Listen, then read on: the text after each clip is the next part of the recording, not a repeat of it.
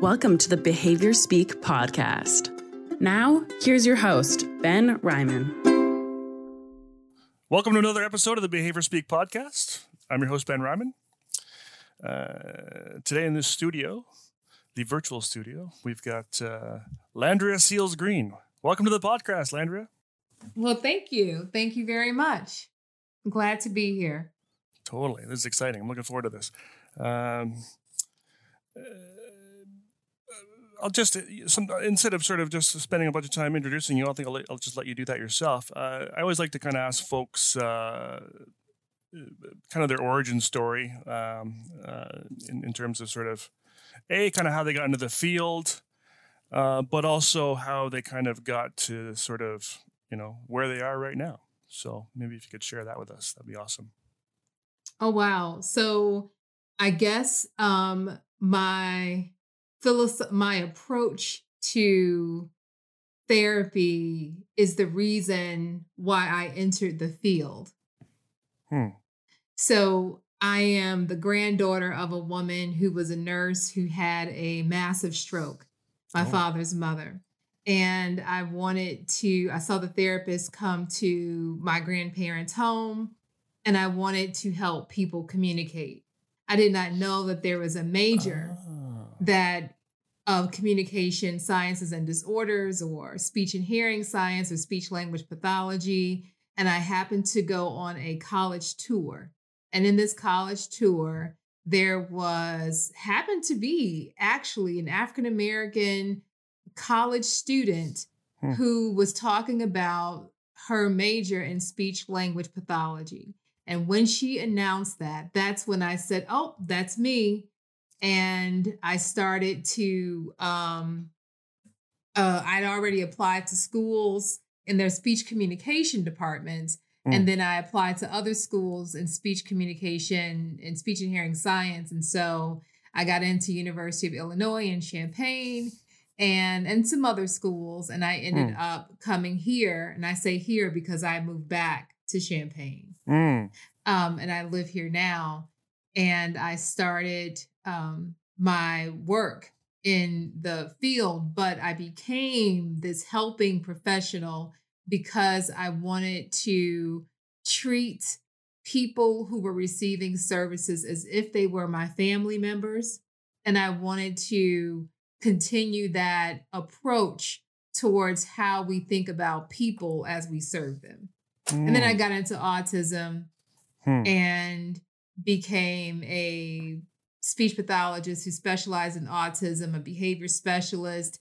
I attended a verbal behavior seminar. A parent sponsored it. I worked at a school for kids with autism in Connecticut, and a parent sponsored Vincent Carbone. And it was just when the certification was coming out, I went to the 3-day verbal behavior, and I thought, hey, this is speech therapy on steroids.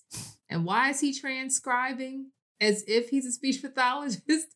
But I put all those differences aside and decided to pursue the verified course sequence. And I started the work towards becoming an SLP, also a BCBA. And after my practice was acquired and a pretty interesting merger, I ended up back here working on my PhD in special education. And that's what you're doing now. And that is one of the things I'm doing now. One of many things. One of the things. Yes. Okay, I got a few questions. We didn't really talk about this when we did our pre-chat, but you're the first SLP that I've ever had interviewed, let alone really asked any questions of ever. And so I know there's probably been a lot of podcasts and lots of folks have had, SLPs on and talked about SLPs and ABA and all that, but I don't care. I'm going to ask some questions too. Because just for my own curiosity, because I don't know a lot about it. And I think I only know sort of locally in my area, maybe one individual that's certified on both sides, which I think is great. I love seeing folks that are certified in ABA and something else, because I think we know, I think we know that ABA can sort of be applied to almost any field. If you think about it. And so like I'm talking to, I have an interview coming up with someone who's a personal trainer and uses ABA, and I've talked to, I had, Wes Lowry on, and he does a lot of sports stuff with ABA. And I've had a few different folks that are, using ABA in ways that I wouldn't think of. There's a guy, Josh Pritchard.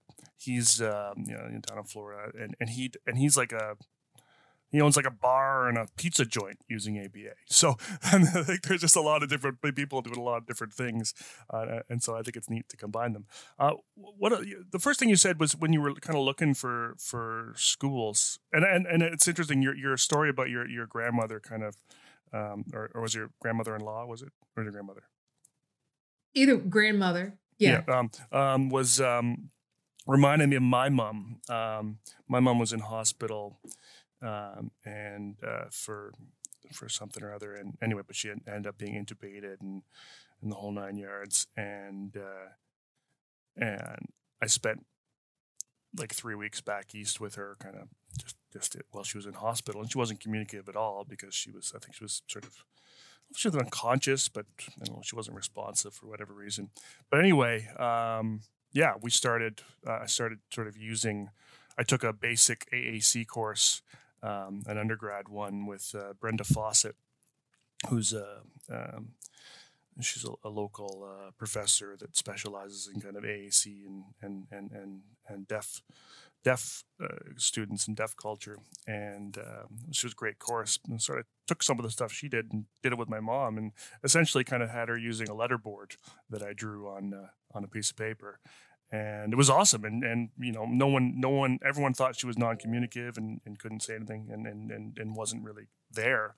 And she started, pointing at the letters, and it was like, here we go. This is awesome. This is cool. That's right. I love this.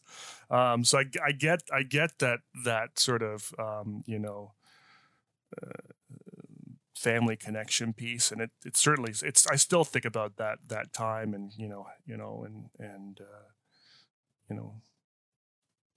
what else can I do for my family in that way as folks start to age and whatnot. But you said you went into, when you were looking for schools, you were looking at sort of speech communication initially and then speech and hearing. What's the difference? Are they between those kinds of programs? Well, speech communication just works on the use of communication, expository and persuasive, and the art of what it means to communicate.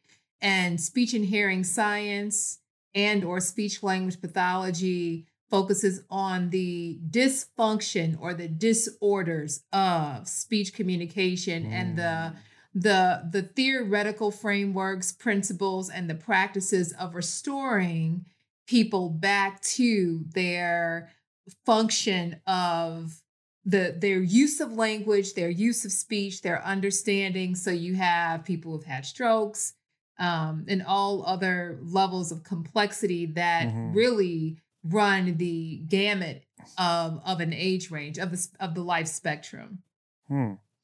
So if you went just into speech communication, you wouldn't become an SLP. No. And just because you get a bachelor's degree in speech and hearing science or speech pathology, language pathology, you don't become a SLP. You still have things like, similar to what we do as behavior analysts, you have certain courses. There is the requirement that you have a master's degree in speech language pathology. There's a requirement that you complete practica, and our practica is it's differently organized and ordered. So at Northwestern, where I went to my graduate program, you could elect to adult neurogenic, which I did the neurogenic line, or you could do school age, which was more towards in collaborating with people who were going to specialize and become what we identify as learning specialists, people who have like learning centers and work in precision teaching would have gone to Northwestern and gotten a degree in learning disabilities and would be learning specialists. And the data system that they would adhere to would be more precision data tracking, but or you could do early intervention, which was so those are different areas, and within those areas you elect your specialized practicum.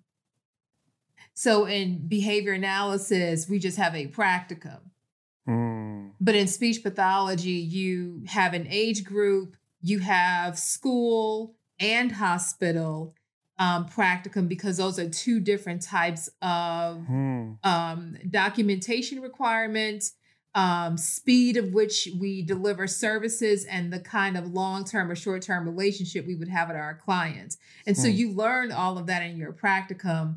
I will always, and you learn how to, your practicum, you learn how to assess, understand how to do, complete and conduct an assessment, write a report, and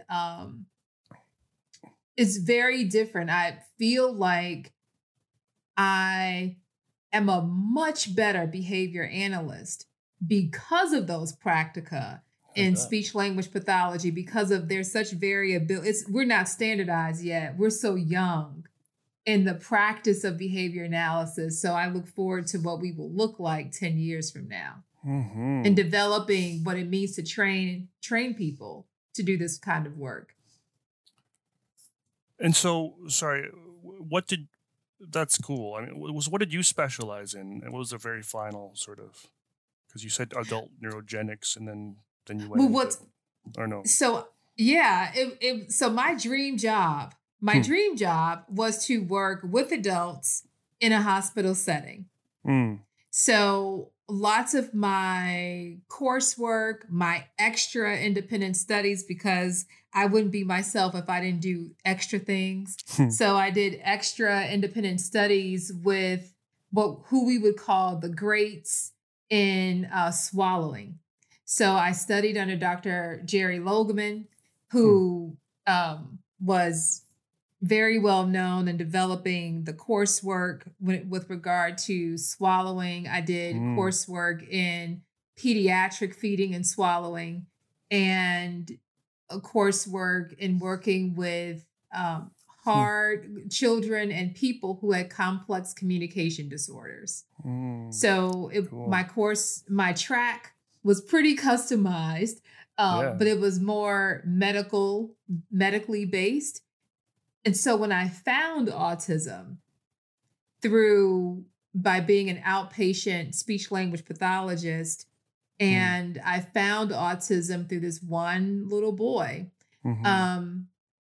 I felt like the coursework and preparation with the supervisors that I had, who were really behaviorally based SLPs, and also that coursework in neurology, feeding and swallowing, primed me best to work with that population, and also the people who love and care for those people who were my clients. Do you ever kind of wish you were back in the hospitals? Not that you don't like the work you're doing now, but I love clinical work. I'm a clinician's clinician. And people around me joke, but I have there's a subgroup of people that I will say, if something ever happens to me, you have to be my SLP. If something ever happens to me, like I know the goodness of certain people in this industry. And I'm like, you've got to be my therapist. When my daughter needed a therapist, there were certain people that I just called. And I designed a program for her, and she is still very much undiagnosable. And I don't say that to brag. I say that from a perspective of what therapy should do and what it should be in changing the brain. and changing patterns in people. But do I wish I was back there? Sure. But the work that I am to do right now with the hands and not only the platform, but what I'm supposed to do right now, if I were just carrying a caseload, I would not be working within the calling of where I am, what I am to do today. What I'm to do today is to support, influence, and help build people in therapy who are therapists. Okay. We're going to come to that in a bit, for sure. I had a few more questions, though, again, about sort of, the SLP ABA thing. I think there's more and more folks that are doing both, which I think is great. And I'm sure they all have similar stories of how being an SLP has made them a better behavior analyst. I have no doubt. And I'm sure that goes the same for the OT BCBAs and the PT BCBAs and even the certified personal trainer BCBAs. I'm sure they all, see how other trainings have helped. And I think something we know, and we'll probably get into this too in a bit, but I don't want to tangent yet, but we definitely know that there are some skills missing from BCBA training in general, that I think that a lot of folks have been talking a lot more about lately. But what I was wondering was, and I'm not looking for you to sort of, and I know you wouldn't, to sort of slam, ABA practitioners, but there are some things that, and I'm not in these areas, so I'm sort of speaking definitely outside of it. But there are a couple areas that you mentioned that that ABA practitioners are working a lot on, but seem like they're more SLP things. So I'm thinking like the feeding. There's a lot of folks that are doing a lot of work in feeding and pediatric feeding and that kind of area. There's a feeding center in our local area, and it's all BCBAs, and that's it. And then you also mentioned, the verbal behavior bit. Well, there's another one that's all on kind of building communication and that sort of thing. And I'm just wondering, I don't really know what the question is per se. Like, I don't want to ask a sort of a controversial question. I'm not trying to ask should BCBAs be doing this. Because I think they can be, but I think this is where a lot of that play nice in the sandbox conversation comes from. And I know there's been some conversations in the past about sort of BCBAs and SLPs not always being on the same page or collaborating properly and or getting along. I mean, I haven't had that experience personally. Most of the SLPs I've worked with have been super collaborative and supportive, but I've just heard of this sort of conversation, and I think there's been a few years ago there was quite a few webinars that actually were called "Play Nice in the Sandbox," as it related to folks. So, I guess, what are your thoughts on sort of ABA practitioners who aren't SLPs, doing these things that were normally in the purvey of SLPs? Well, since you've asked, but I would like to go back, please, and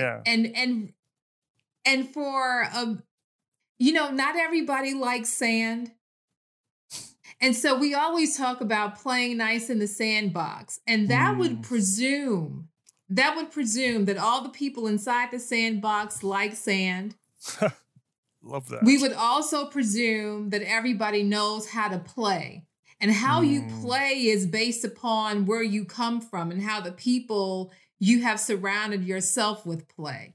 And so there's something wrong with, I think, with discussing play and sandbox as if everybody is all the same. Right. And that's the problem in collaboration. So we've centered things and presumed many things about people based upon what we believe should be true. whether it's right, wrong, or indifferent, we've just assumed these things. Mm-hmm. So a couple days ago, I took my daughter horseback riding, and at the end of this, it's a horseback riding camp. And I just want to say that I deserve an award just for taking her to this. I do.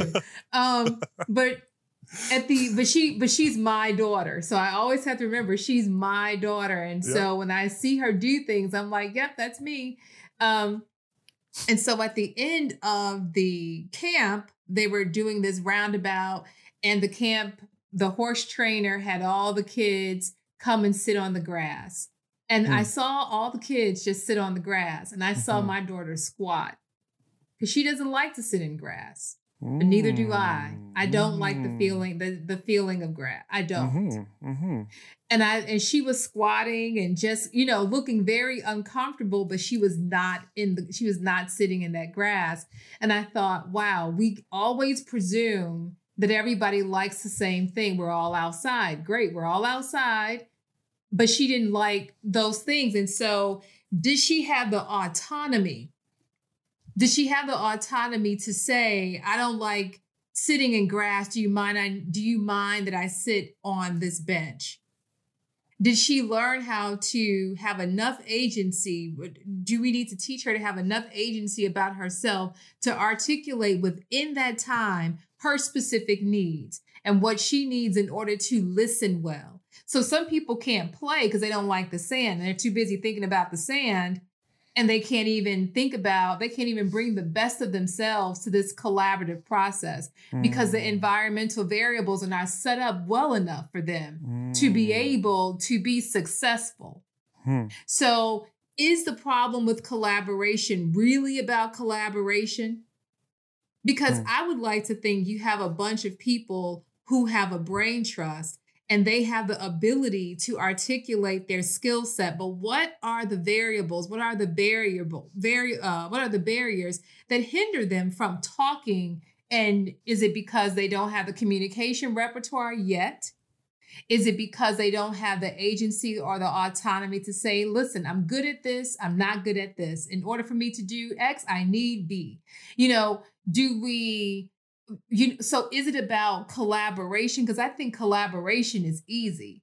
What people are not talking about enough is, have we set up systems for people to be successful inside of this collaborative space in order for them to shine? And what gets in the way of people shining? So I don't know the background or the extra courses. All I know is that people have taken to be able to do feeding or to do language. I don't know what they know. They know what they know. And so we have an ethical commitment to be able to work in what we know. We also have an ethical commitment to get information and get practice and skill and mentorship so that we can understand what we have learned and actually put those things to use under guidance. I think that we talk about BCBAs not knowing feeding, we also presume that every SLP is good at it. And not all SLPs are good at it. I have SLP friends who won't touch it because they know that this is not my area. Because SLPs are taught to have autonomy. We are taught to have a camp and a wheelhouse. And if I work with the school-age population and articulation is my thing, this is my wheelhouse. So I don't go and touch all of that. So this misnomer of entitlement that we socialize of saving the world would mean that we are superheroes. And superheroes act outside of character, of their strength all the time. That's why they get captured and somebody else has to come get them. And then there's this big movie, right? Yep. But if we would take off a cape and decide that we are people, understand our wheelhouse, and teach people to have agency, autonomy, and give them the tools, strengths, and variables to be able to articulate such, then we would then collaborate, because collaboration is easy. Right on. So it's got nothing to do with the sand. Or it's got everything to do with the sand, because the sand, it ain't the sand. Sandbox. I don't like sand. No, we don't want to be in the sand, so this isn't going to work. Yeah, and absolutely. Sand does not wash out a hair well. Yeah. Not all hair. It ruins your drains. I mean, you play with the sandbox, but you still have all this residue from the sandbox. Just, give me the concrete. Mm-hmm. Give me the concrete and no sand. Absolutely. Yeah. No sand, no grass, just flat rock. Love it. But I guess you answered the question, but maybe you sort of avoided it too, in a good way. What did I avoid? I guess you answered the question, but maybe you sort of avoided answering the question avoided answering it in a controversial kind of way. I mean, I guess it just seems to me like there are things I know they know what they know, and you know what you know, and there should be that respect. There should be the respect that I know you know what you know. And this is going to get into I know, he knows that they know, and who's on first. But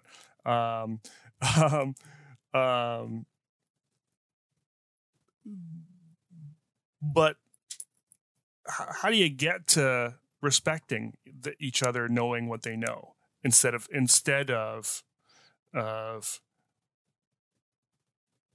speech and communication and feeding? That's an SLP thing, not an ABA thing. Whatever you know is wrong. You may know what you know, but you don't know. Could be that perspective? It's a team. It's a team thing, because you're talking about complex communication disorders. Yes, it's in our coursework, mm-hmm. but if you've not done a specific practicum in feeding and swallowing, and then I'll talk about.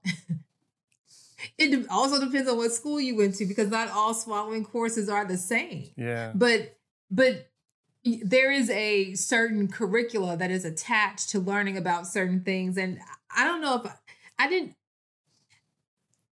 it wasn't an avoidance of the question. I think it's so complex. Yeah. So to say no in a sound bite, to be like that, it's no, but it's not just no. Sure. It's so complex, and it is about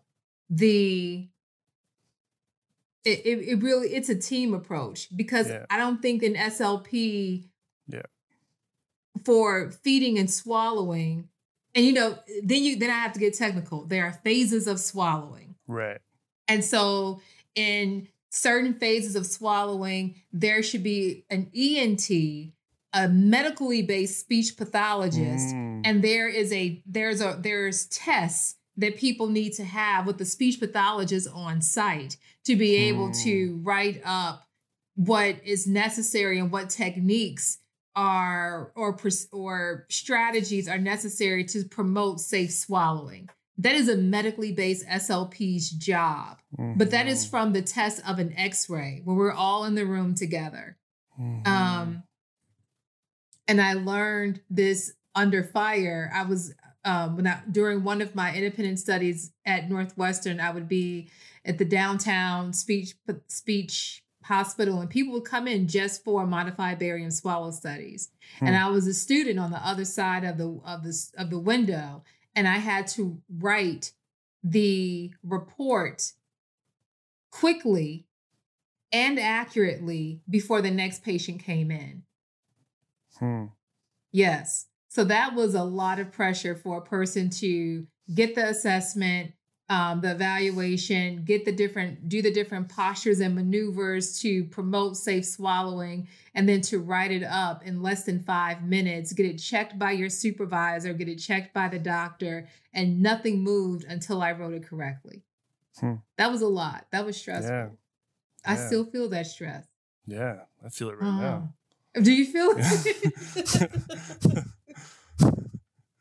No, and forgive me. I didn't mean to imply you were avoiding the answer. I think what it was that wasn't a good term, because I think what I was looking for was a black and white answer, and there isn't one. Yeah. It's complex. There's a lot. There's a lot of different pieces in there, and it just can't be yes or no.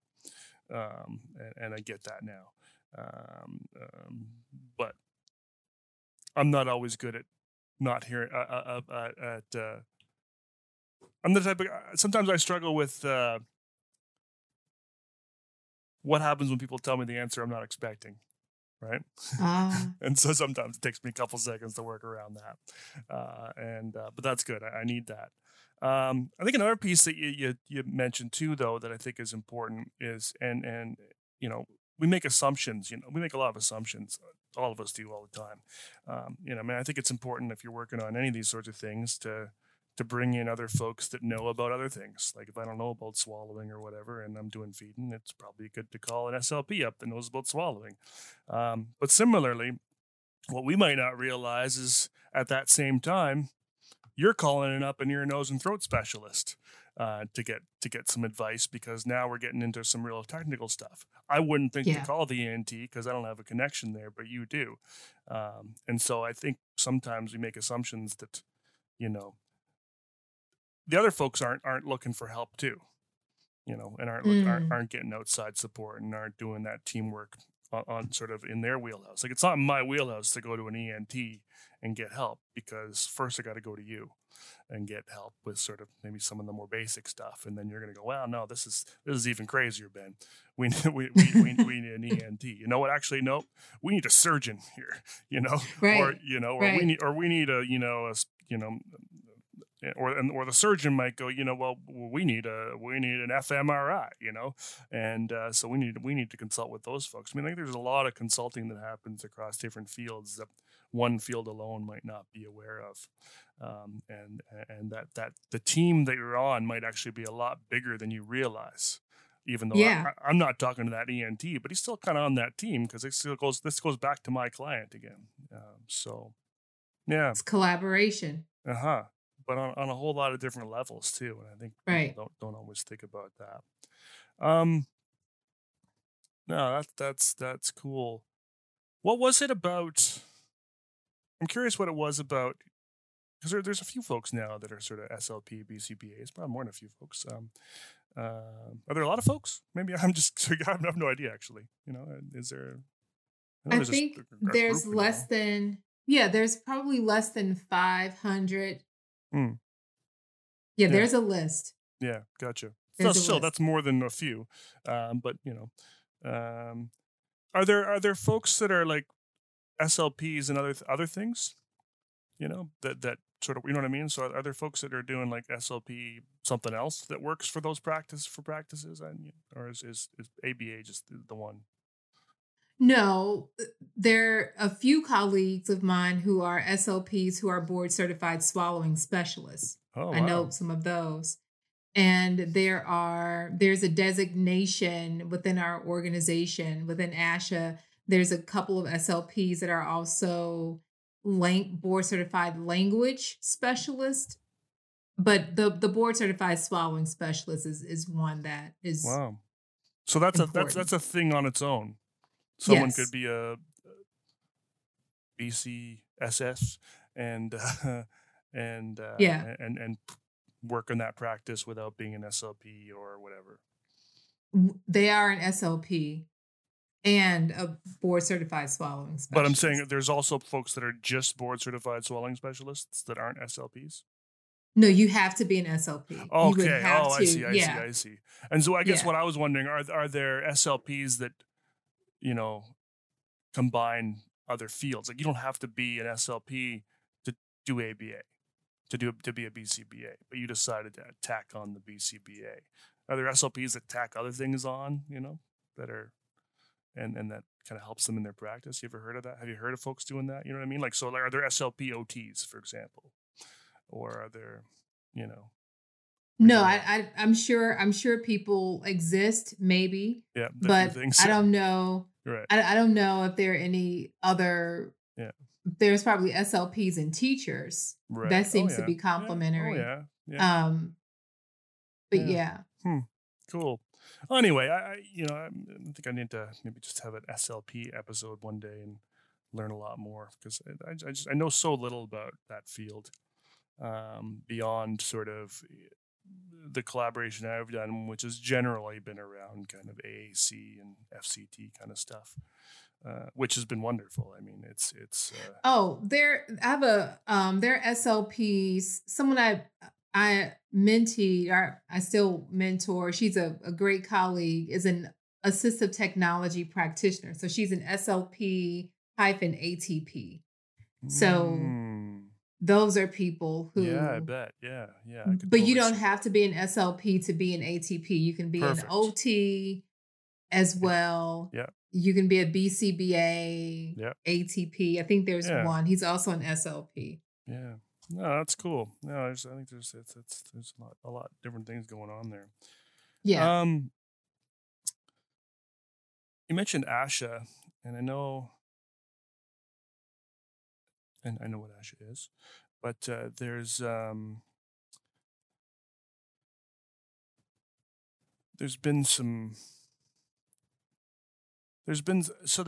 pushback, I think. I'm kind of moving to a completely different topic here, but there's been some pushback from some of the sort of autistic community of late, on groups like ABAI and ASHA and others, essentially suggesting that that there's basically some ableism is the term they've been using quite a bit lately,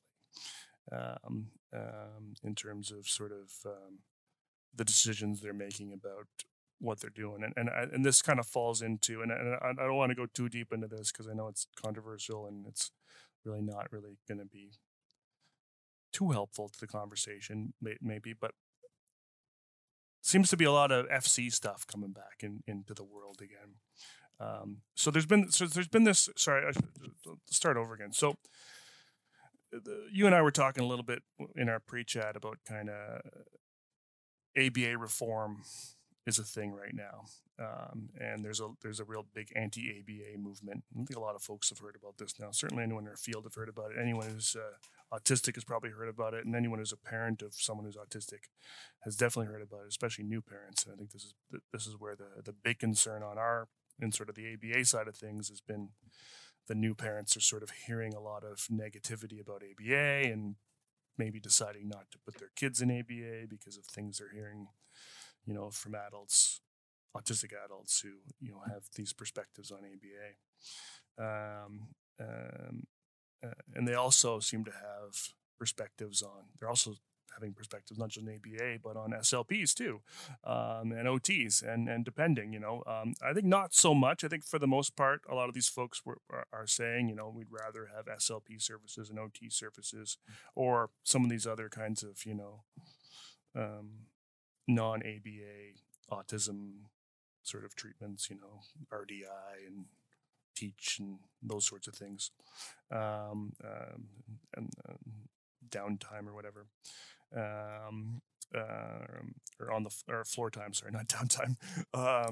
And I get the question is one thing that's been coming up a lot more lately is around communication and like letter boards and spelling as communication, and there's these big organizations now. I don't know enough about it. I mean, I've read some of the FC studies. I've seen.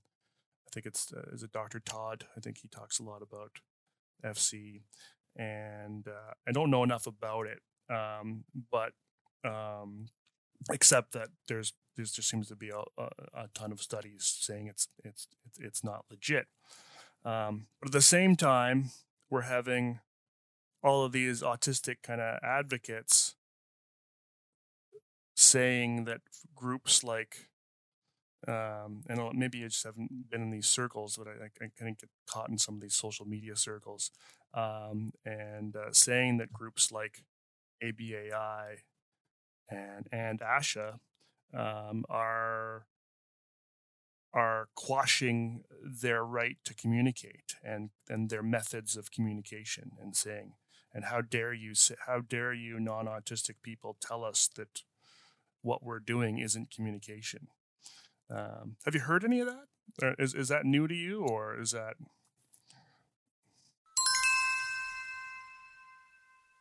If you're planning on collecting continuing education credits for this episode, you'll need to enter the 3 secret words at www.cbiconsultants.com/shop. The first secret word is spectrum. It's there was a lot there. There was a lot. It was a lot. And I'm sorry. I tend to put too much in sometimes when I'm. That's okay. Trying to form my thought. So with regard to functional communication, I will exercise something that I discuss and articulating that's just not my wheelhouse. Right. It's not something that I hear. I certainly hear about it, but it is not anything that I completely take a deep dive or dip my toe inside, because it's not my wheelhouse. It's for someone else whose wheelhouse it is to talk about it. So I wouldn't be the best person. That's fair. Yeah. But the not anti-ABA, right? The anti-ABA movement is also something that you brought up. Yeah. And I was at a AAC think tank, and I was giving a presentation. And at the end of my presentation, because it was not about ABA. Right. It wasn't. And at the end of my presentation, someone says, "What is your perspective about the anti-ABA movement? And what do you think?" But it wasn't it wasn't part of my discussion at all. At all, yeah. And then I answered the question, and then it continued on until I wrapped it up. For 2 reasons. 1, that's not what I was here for. Right. And 2, my time was up. Yeah. But I think that BCBAs should be ready to have these discussions broadly, and in smaller circles, because it is a reality that is in front of us. It's like, a doctor, you finding out that someone in your circle is a doctor, and you just want to ask them, "So would you do the vaccine?" Like, you're just going to ask because they're right there. Yeah. So you just have to be ready with the questions regarding or the questions regarding ABA and this controversy. So I always have this answer that is around the same area, if you will. And it really surrounds, 1, people who talk about ABA and its controversies and their experiences in using this particular theory and methodology is their experience. And I'm not positioned to tell someone that what they saw, they didn't see, and what they felt, they didn't feel. I think that in the world of providing therapy to people who have specialized needs, we have evolved professionally and in our practice to hear and see people in a way that we did not hear and see them before. So there were probably many practitioners who were a smaller sect, if you will, a smaller percentage, who were saying that these are practices that we needed to listen to, but their voices were not heard enough. And so now all the voices are being heard. And there's so many voices that we will have to once again learn how to sift through things. But you also have this challenge in terms of who we are as a profession and our own identity. And so you see it coming up when you have BCBAs who say, I don't want to identify that I'm a BCBA, or I don't, we have harmed people. Yep. And it's like, did we harm, or did someone who did not do it right do something? And should that someone or someone's, should they be, should we, how much as a field do you take on in terms of the weight of all of that? And then also, typically when people when fields of study and organizations have a have drama associated, and there's a movement that is anti ... They usually hire external people to help them understand and communicate and have a different PR. They usually hire external help and consultancy. And I've just not seen that yet, because remember, we save the world. And so, we have evolved from physician heal thyself, because physicians are tired and behavior analysts are tired. We are all tired. So can you really do the work for yourself that you need? Or do you have to get other people? Because to get other people to help you communicate in the best way possible, or help you rethink your political, not your political, but rethink your relationship with the communities in which you want to provide services for, and how do you best articulate that? I don't think that behavior analysts are tooled enough to do it ourselves. I don't. I think that we need to be humble, if that's a word that we need to use here, and it probably is. Be humble enough, and how about lead ourselves well to collaborate with other people who do this for a living. There's no way that you have a controversy and you don't hire a PR firm or someone who does communications, and community relationships to guide you along the way. Yes. And so we need that. We need, and then that will help lift the spine, if you will, lift our backbone. But we don't have identity well enough to have a backbone to be able to even have a comment. And so the comments look like our practicum. They're all over the place. Yes. All over the place. They're variable. Everybody's saying, and then you're bending for the consumer. And it's not necessarily we need to bend for the consumer. We need to hear the consumer. We need to learn from our consumers. But this is an ongoing method of a way of being that we need to take hold of, in terms of what it means to have participatory research or participatory collaboration between our research, our practice, and our consumers, because it's as disjointed as it has ever been.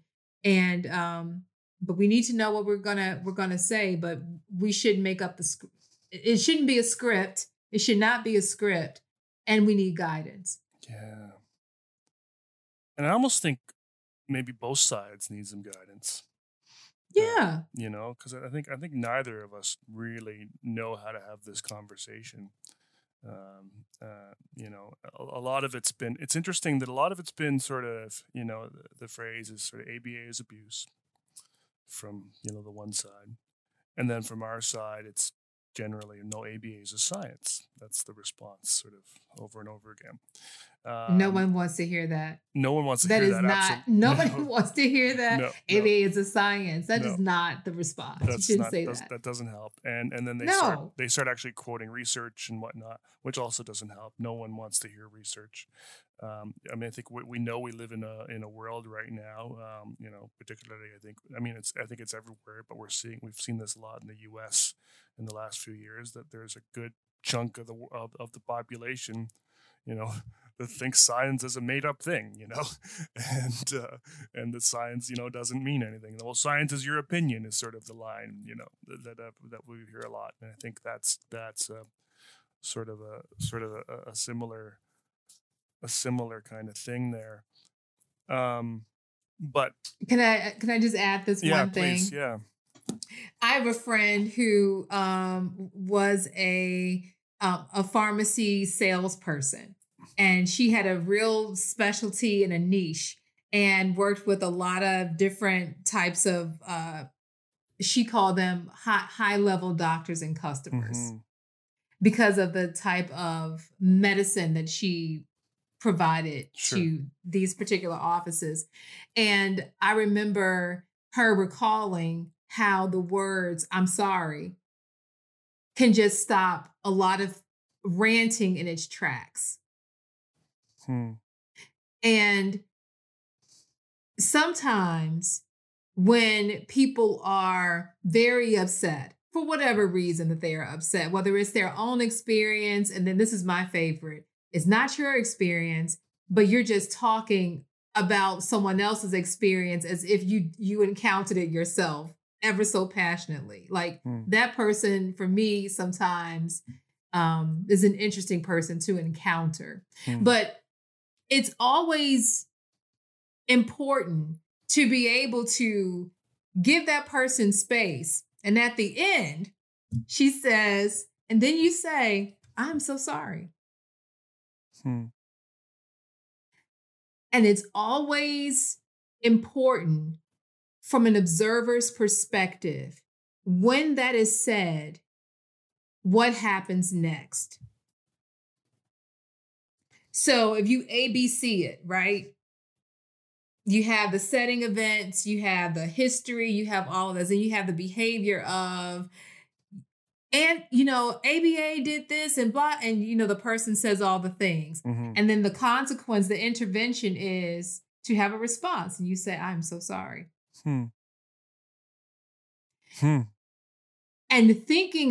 then observe what happens next, what that person does next. If they continue on, then it was never about getting an apology. It was about them having the airspace. Because you got to know who you're with. Because you don't want to waste your good energy with someone whose purpose is just to rant. Right. But if it stops it, and then we can have a discussion, then it was really about cultivating connection, being heard, and being able to move forward together. But if we are behavior analysts, why don't we apply the things we know to these real world interactions? Give a good consequence intervention and then observe the behavior of the person that you are with. And then you know what their purpose was. Because the purpose is always a private event. They're never going to articulate the purpose. So that was just, that was a good lesson that she taught, and it has never failed me. Never failed me. I love that. I'm definitely going to use that. I mean, I don't find myself getting defensive in this conversation anymore. So, but I think for other ones that could definitely be cool. You talked about, behavior analysts sort of using what we know. And something I keep thinking about is, in the phrase sort of ABA is abuse and the response ABA is a science, and then it's just back and forth, is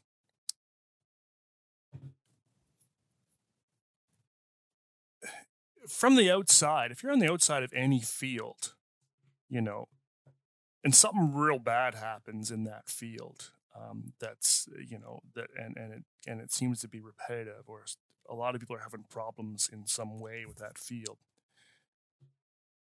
You're not going to say, it's the,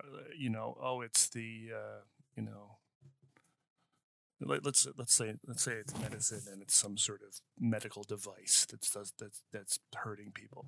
We'll just make it up. And this medical device is bad. On the outside, you're going to say, and it's a heart surgeon medical device. On the outside, someone's going to say, well, heart surgeons are sketchy. They use these medical devices. They're bad. They're bad people. They're going to have that perspective. On the inside, you're going to be like, no, this is just a device we were testing and it didn't work so well, and blah blah blah blah blah. I think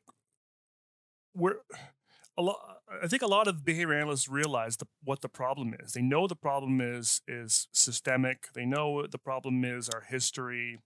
They know the problem is, poorly trained practitioners. They know the problem is, RBTs without supervision. They know the problem is, a lack of training, compassion, and sort of building therapeutic alliances, soft skills. A lot of the folks that say ABA is a science and get defensive also say all that stuff. They all know all that stuff. And it's so interesting to me that we as ABA folks, and particularly I think about folks that are familiar with verbal behavior, you just got this tact of ABA, of the sound ABA, is bad. When all those people are trying to say is all that other stuff, your systems are bad, your history's got problems, your practitioners need more training, you have supervision issues. But for a person on the outside who's receiving services and doesn't have all those the inside scoop on kind of what those issues are, they're just going to say ABA is abuse, right? Because they don't have another sort of lens to look at that. And I don't know why we BCBAs don't go, oh yeah, this is what they really mean.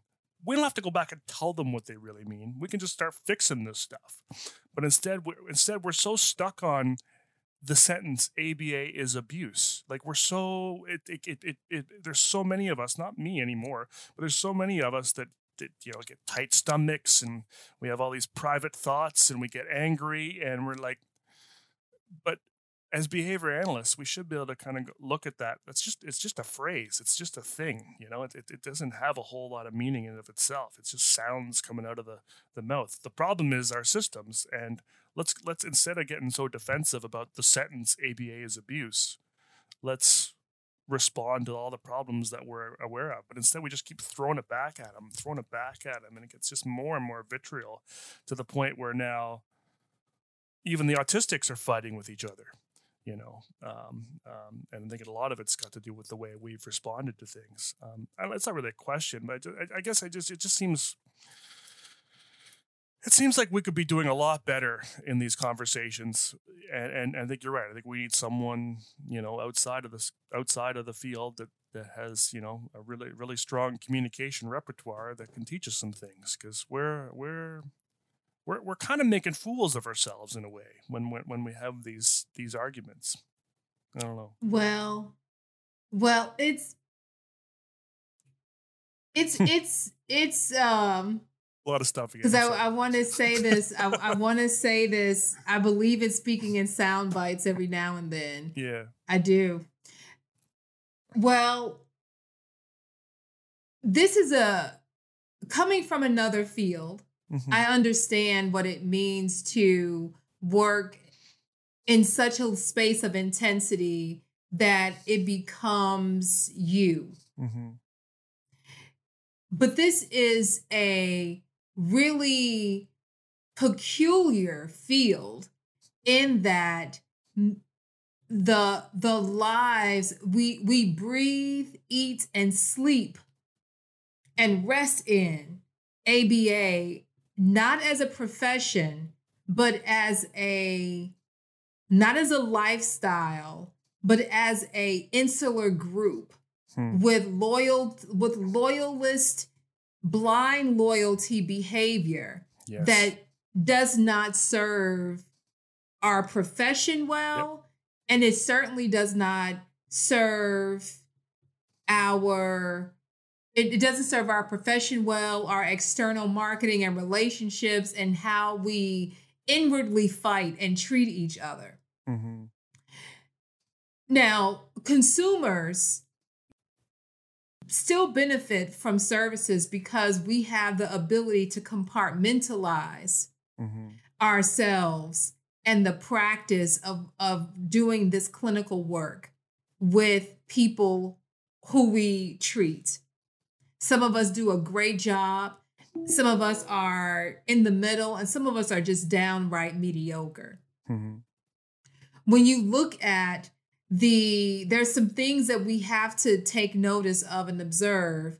And there are parents and people who are still calling and want services. If there was an opening on agency XYZ's wait list, that parent would still get they would still get their child in for services. So there is a space of ego that we also operate in, thinking that our problem, everybody knows our problem, everybody's talking about our problem because we are so important. And not everybody's talking about our problem because we are not that important. This problem that we have, this controversy, is not that important to the lives of the people that we need to impact. If we could just stop tripping over ourselves and tripping over each other, we would have a larger impact. But we are majoring in the minors. If someone is arguing with me about something that they disagree with me about, at a certain point, they will be arguing with themselves. I don't put my energy in that discussion because I am focused on where my energy needs to be. We are not focused. Because why is it that we need, in the words of my father, there's some things you hire people to take care of so that you can do the work that you need to do. Yeah. So if I am focused on the fact that I need to have an impact on the end user, then why am I trying to figure out what to say to someone who disagrees with me? They are not my customer. Know who your customer is and focus on your customer. And if you want to help control the narrative about your profession, then you get the people who know how to control narratives. That's what you do. So, but then you also have to think about the fact that within this movement, it is a white movement. Yes. I don't see Black mothers saying this doesn't work. I don't. I don't see the mother who I just don't. Yes. I see people who can articulate. I can see people who have, have a certain stead in life talking about the fact that this doesn't work. But here's the story. And I'll tell you because I can point out some people. They're telling you it doesn't work after they have benefited from the services that have gotten them to where they are today. Because I've been around long enough and know enough people to be able to identify some people in the group. Yep. But again, if I did that, then what? Right? We'd be back arguing. We'd be back fussing and fighting. That is not the point of this. The point of this is to evolve and get better. There is a lexicon of diversity. There's a lexicon of of all the things that we keep talking about in our profession, and just not enough action. We talk about a lot of things, but there is not a lot of action behind it. Yes, we know quality is an issue. We know treatment plans are an issue. We know ethics are an issue. We know that we are putting people in C-suites across our profession who have been identified as being misogynist and racist and all of those different things, but we keep moving them because this is what we do. So the distraction, the goal is not to become distracted by the things we shouldn't be distracted by. Yeah. No, 100%. I get that, and I'm glad you brought up the and I was gonna go there. That this seems to be a white dominated conversation. Yes. On both sides. And so not only is it a lot of white BCBAs that are kind of defending, but it's a lot of white autistic folk too that are fighting. I had a Black autistic woman on the podcast. I haven't released the episode yet. It'll probably come out before this one, but she shared a lot of the same points that you made, and that around and particularly around like privilege and sort of access to insurance and access to funding and access to services and and that there are there's a lot of barriers for folks that they're a lot more important than this conversation that we're not talking about. This is a very privileged kind of conversation, this back and forth piece, because it sounds like these folks have other options, have other choices that they can make instead of ABA. But just to clarify, because I agree that one, there's not a problem with a person being white, and there's equally not a problem with a person being Black or of another race or ethnic background. I think what we are pushing inside of these identifiers is privilege, and we are aligning privilege with white. There are Black privileged people. I mean, no. Let me stop. Everybody has privilege depending on the community.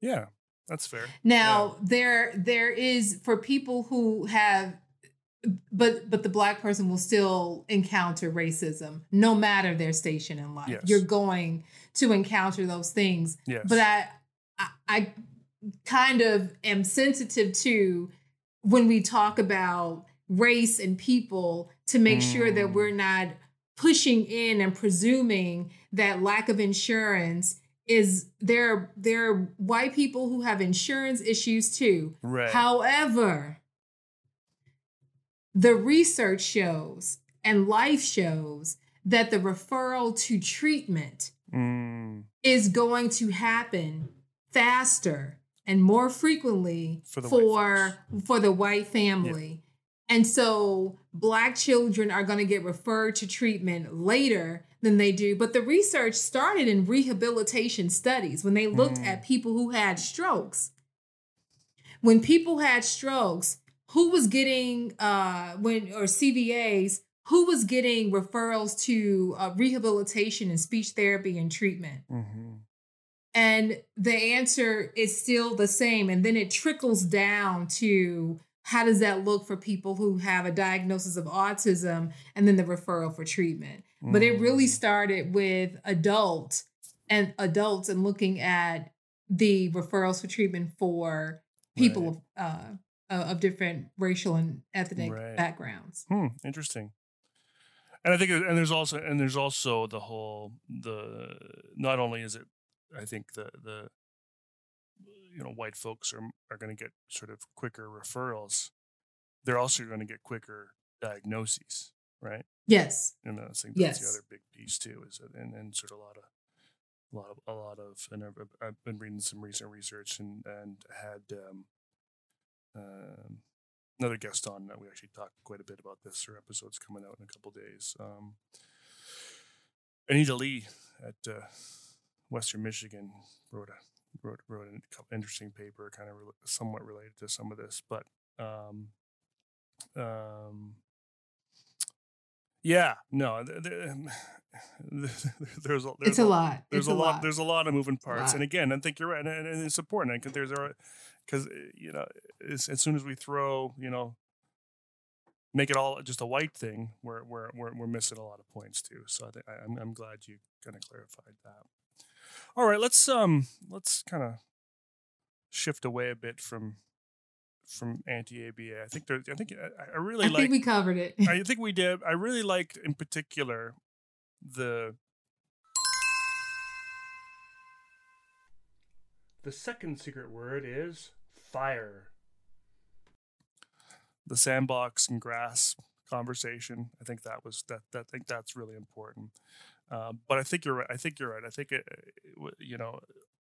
all sides have a big PR problem.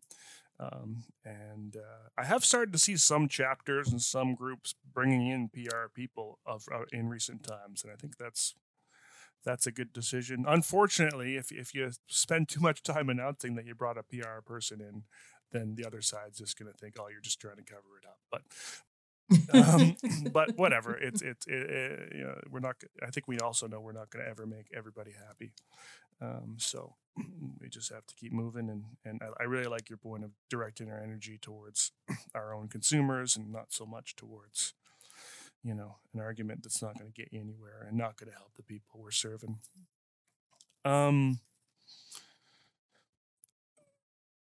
something you said kind of back in the intro was that what you're really passionate about right now is supporting and building, other clinicians. You're a clinician's clinician, and I like that. I like that phrase.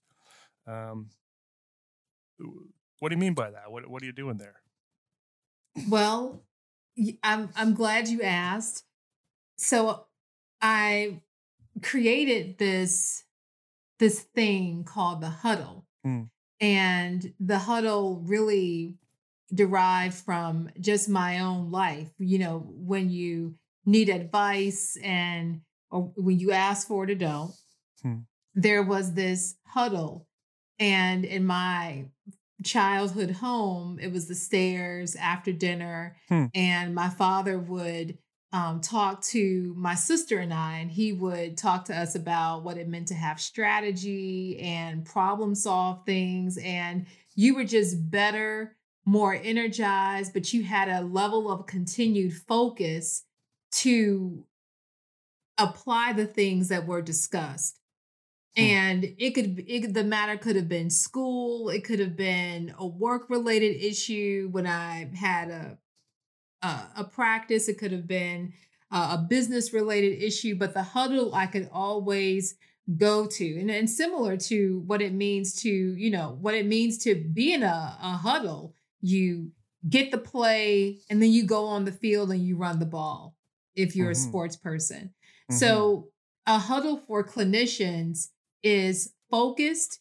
It is targeted for just that, to give that level of mentorship. But mentorship alone is not going to be an answer. The National Academies of Science did a listening tour across a group of organizations, and I was privileged to be a part of it when they came to Detroit to the National Society of Black Engineers, and they did a listening tour on mentorship. And they wrote a 200+ page book about the science of mentorship. And then on their website created all of these tools about creating personal development plans between mentors and mentees, and also what it means there's a podcast, there's some audio supports for it, but there are models of mentorship and the science behind these different models based upon this listening tour, or these listening tours that they had across the country. And I created this Huddle because I feel like not just me, but where we are now would suggest that we need to not only mentor people. What does that mean? Using that science of mentorship framework as an answer to that. But in combining mentorship with learning and performance, that's how you move the quality efforts. Because if I am good at what I do because of the learning and development that I have and the training, but I don't have that support, because mentors see you. There's mentors who are for what you are for. Like you are on the same side because that's not right. And we both agree. Or they're mentors that can be against what you are against. And then there's mentors who are for you.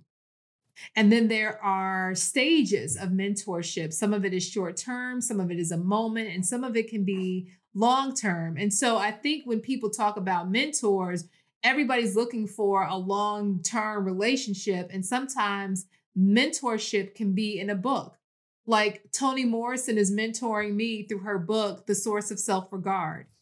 So we have to think about, how do we arm people, tool them, retool ourselves to be able to meet the supply and the number of clinicians that will become certified? How do we reach them in this world of Twitter and Instagram?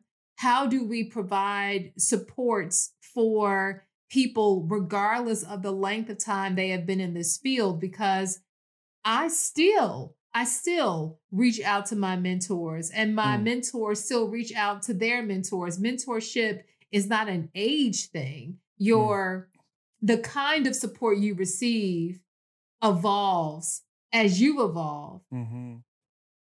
And then there are people who are your friends and you can have mentor moments with them. But there needs to be more of it. And so the Huddle was created to provide mentor guides.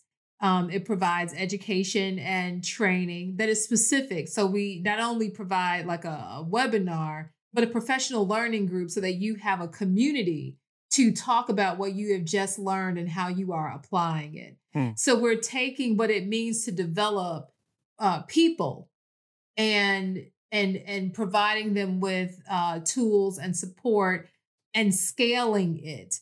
You know, there are many people out here and who are providing mentorship, and that's important and that's good. It's good for them. I just have a different philosophy about mentorship. I don't think that you should think of me only as your mentor, because then that would mean that all you need is one. You don't need one. You need many for many different things. And so mentorship is something that I am fortunate to always have had. I don't know a life without it. And so now that I have had a moment to think about what is next, the value add to our profession, the value add to clinicians is something that is important to me. And we developed the Huddle because of it. That's cool. I love the idea that a book can be a mentor. Yeah. I think that's cool. It's not always, I think we're sometimes kind of one idea of what mentorship is, like you said. And like it's one person, you know. I think that's really cool. So how do you do it? So like, let's just say I want to join the Huddle. What's that look like for someone new coming in? Well, our Huddle, you go to our website, you join, and there's a nominal fee per year. It's probably $100, $125 or something like that. And you join for the year and then you're in. The only thing about the Huddle is that the membership opens at a certain point and it closes. So it opens, I want to say it opens this Friday. Tomorrow's Friday. Oh my gosh. So it opens tomorrow and then it will close on September 4th. And then we have within our, so there's we've been doing like these fireside chats and a couple of other things. And those things will now be inside of the Huddle. And we have a group coaching session for BCBAs who've been in the field for less than 2 years. There's another group coaching for people who've been in the field for 2 to 5 years. We have a clinical director group for coaching them. We have a Dr. Shala Ali Rosales is doing a responsible parent coaching training and mentorship. It's over 6 weeks for us in the fall. We have a couple more things that are happening, and then January we have, and then we have other events that are happening starting in then the membership opens again in January. That's the point. The membership opens again in January, and people can enroll. And of course, if you join, if you want to go to different events that we host, there's a membership fee and a non-membership fee. So if you're not a member, you can still join us, but it's at a larger rate. Sure. None of our sessions are recorded. Yes. Especially the professional learning groups and those mentor moments with your mentor guides. It's a lot of activity happening inside, but I've spent the latter part of the year developing the website because to develop an interactive website and the back end of such was a different learning curve. I bet. Yeah. So that's what we've done. That's cool. So So is it so it's basically like cohorts, or you kind of Yeah. and so is Yes. it would that work out to 2 a year or 3 a year, or how does that? I mean, It works out to 2 a year. 2 a It year. works out to 2 a year. Gotcha. Yeah. Cool. The third secret word is person. And are there? I mean, because you definitely emphasized the importance of different mentors across your life and across what you're doing. I mean, I know you've brought in like Dr. Rosales in for a thing and whatever, but beyond that, are there several other mentors that are sort of yes. regularly part of Oh, this? yes. Oh, absolutely. They are, so far we have about 6 mentors. We have one that's specifically focusing on career development for behavior technicians. We have one that is focusing on career development after you receive your, what is that certificate we do? The OBM certification. So now what? What does your resume need to look like? How do you reposition yourself for the career path you now want with this certification? So a lot of career development stuff for people who want to remain in autism behavioral health, or BCBAs who don't want to be in autism behavioral health and want to be someplace else. People need some guidance. So we have a financial know your numbers for the small business owner from accountant who is coming in, because I know that people have their own accounting teams, but I'll speak for myself. That is a large learning curve sometimes. So having someone to hold your hand and speak the language that you speak and understand the KPIs of behavioral health in our industry and talk to you about what you should be looking at and the kinds of conversations you should be having with your financial team is also important. So we have that person who is conducting a workshop and is also a mentor. So yes. That's cool. And believe it or not, I'm not doing any of the, I don't have a group, and I don't have a group. I do not have a group because I'm in a PhD program.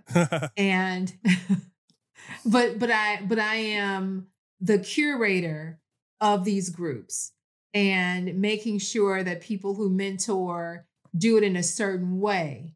So we have a person who is the director of supervision and mentorship to help develop the mentor's ability to mentor, because that's a skill set. So yeah, I won't lie. It's a lot happening inside. I won't lie. I'm disappointed you're not a mentor. That would have been a draw for me. Well, I go inside of the groups, the different groups, and I do help to coach, to do the fireside, the fireside chats. Right. But yeah, I just can't, because of then you got to know your capacity. Oh, absolutely. I can go in, I can step in, I can talk and, read and do all those things, but I have a lot of papers to write this fall. Absolutely. I want to get to that at the end. I'm curious what you're doing there. You've also got a podcast in there too. What's that about? It's just every now and then we have the Huddle. It's an indirect way to get CEUs in some cases. The 2 that are coming out are not CEU based, but I just talk to people and just like their stories. And we have one that has been recorded with Holly Clausen. I can never remember her last name, but she's in talent. I caught a bit of that live. Yes. Yeah. Yes. So the audio is coming. Then I did one with Lakeisha Cobbs Hayes, who is a BCBA out of California and owner of a therapy center, and Sensory Keys. And don't know the name of her business offhand, but she's Lakeisha Cobbs Hayes, and we interviewed her. Just the stories of people. And I think now in our profession, we are ready to hear the stories of the people who own businesses and honor them. That's awesome. All right. Yeah. I'm going to the Huddle website when we're done. Okay. Gonna learn a little bit maybe, because I definitely could use some more mentorship myself. So I think that'd be cool. And I like the idea there's a clinical director related one. That's the one I really want to check out. Yes, it'll if today is Thursday, then we will it'll all be live tomorrow, because that's when the social media blast starts. Okay, right on. Yeah. Well, I might wait till January, but got a bit on the plate as well. So you do so much, so many different things. I don't know how you do it. I don't think I could. I don't think my brain could coordinate all those different things. I've got a few different things on my plate already, and it's all it gets confusing when I'm trying to sort of coordinate it all. Maybe that's where some mentorship could be helpful. PhD in special ed. So I don't remember anywhere in the conversation you mentioning education or schools in any fashion whatsoever. So why are you doing a PhD in special ed?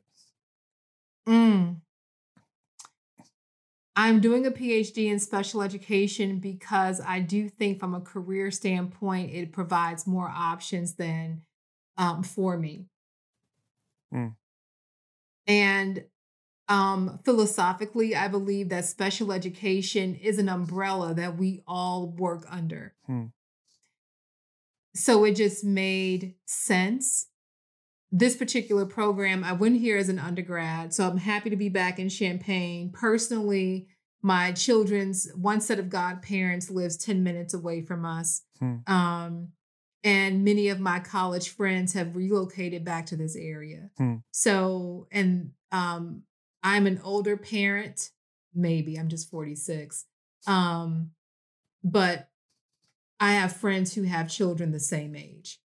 So in this area, so it works. In Michigan, we had that, but we were so spaced out, spread out, and this is just a more insular community.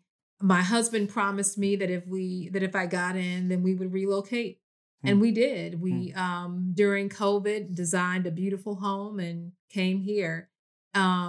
So I'm happy to be here. And I was funded. I was funded for 4 years. I don't believe in paying for graduate school. I'm a Ronald McNair scholar, and that's one. And if anybody knows of what it means to be a McNair scholar, you learn about graduate school, you do these presentations, you learn about research, but it is a promise that you make that you would complete and obtain a PhD. And after it took me a while to figure out what I should do, and having time. I didn't have time before. So I'm here back. That's great. And I think it's awesome and that unless your plans are to be sort of an academic teaching ABA, I think it's really smart to not do a PhD in ABA. Yeah. And to expand. What are you focusing on? Special ed's pretty broad. What's your? Yeah, so I am focused on personnel preparation. And so generally speaking, I'm focused on personnel preparation and autism. Some of my current projects are social skills intervention and looking at an intervention that I actually created and use in our clinic. It's called Keep the Conversation Going. But using that, it's a staff-mediated social skills intervention, but looking at outcomes for learners who have been identified as needing social communication, as needing social skills supports. So kids with and without autism. And then also one of my other projects is looking at the equity in social skills intervention.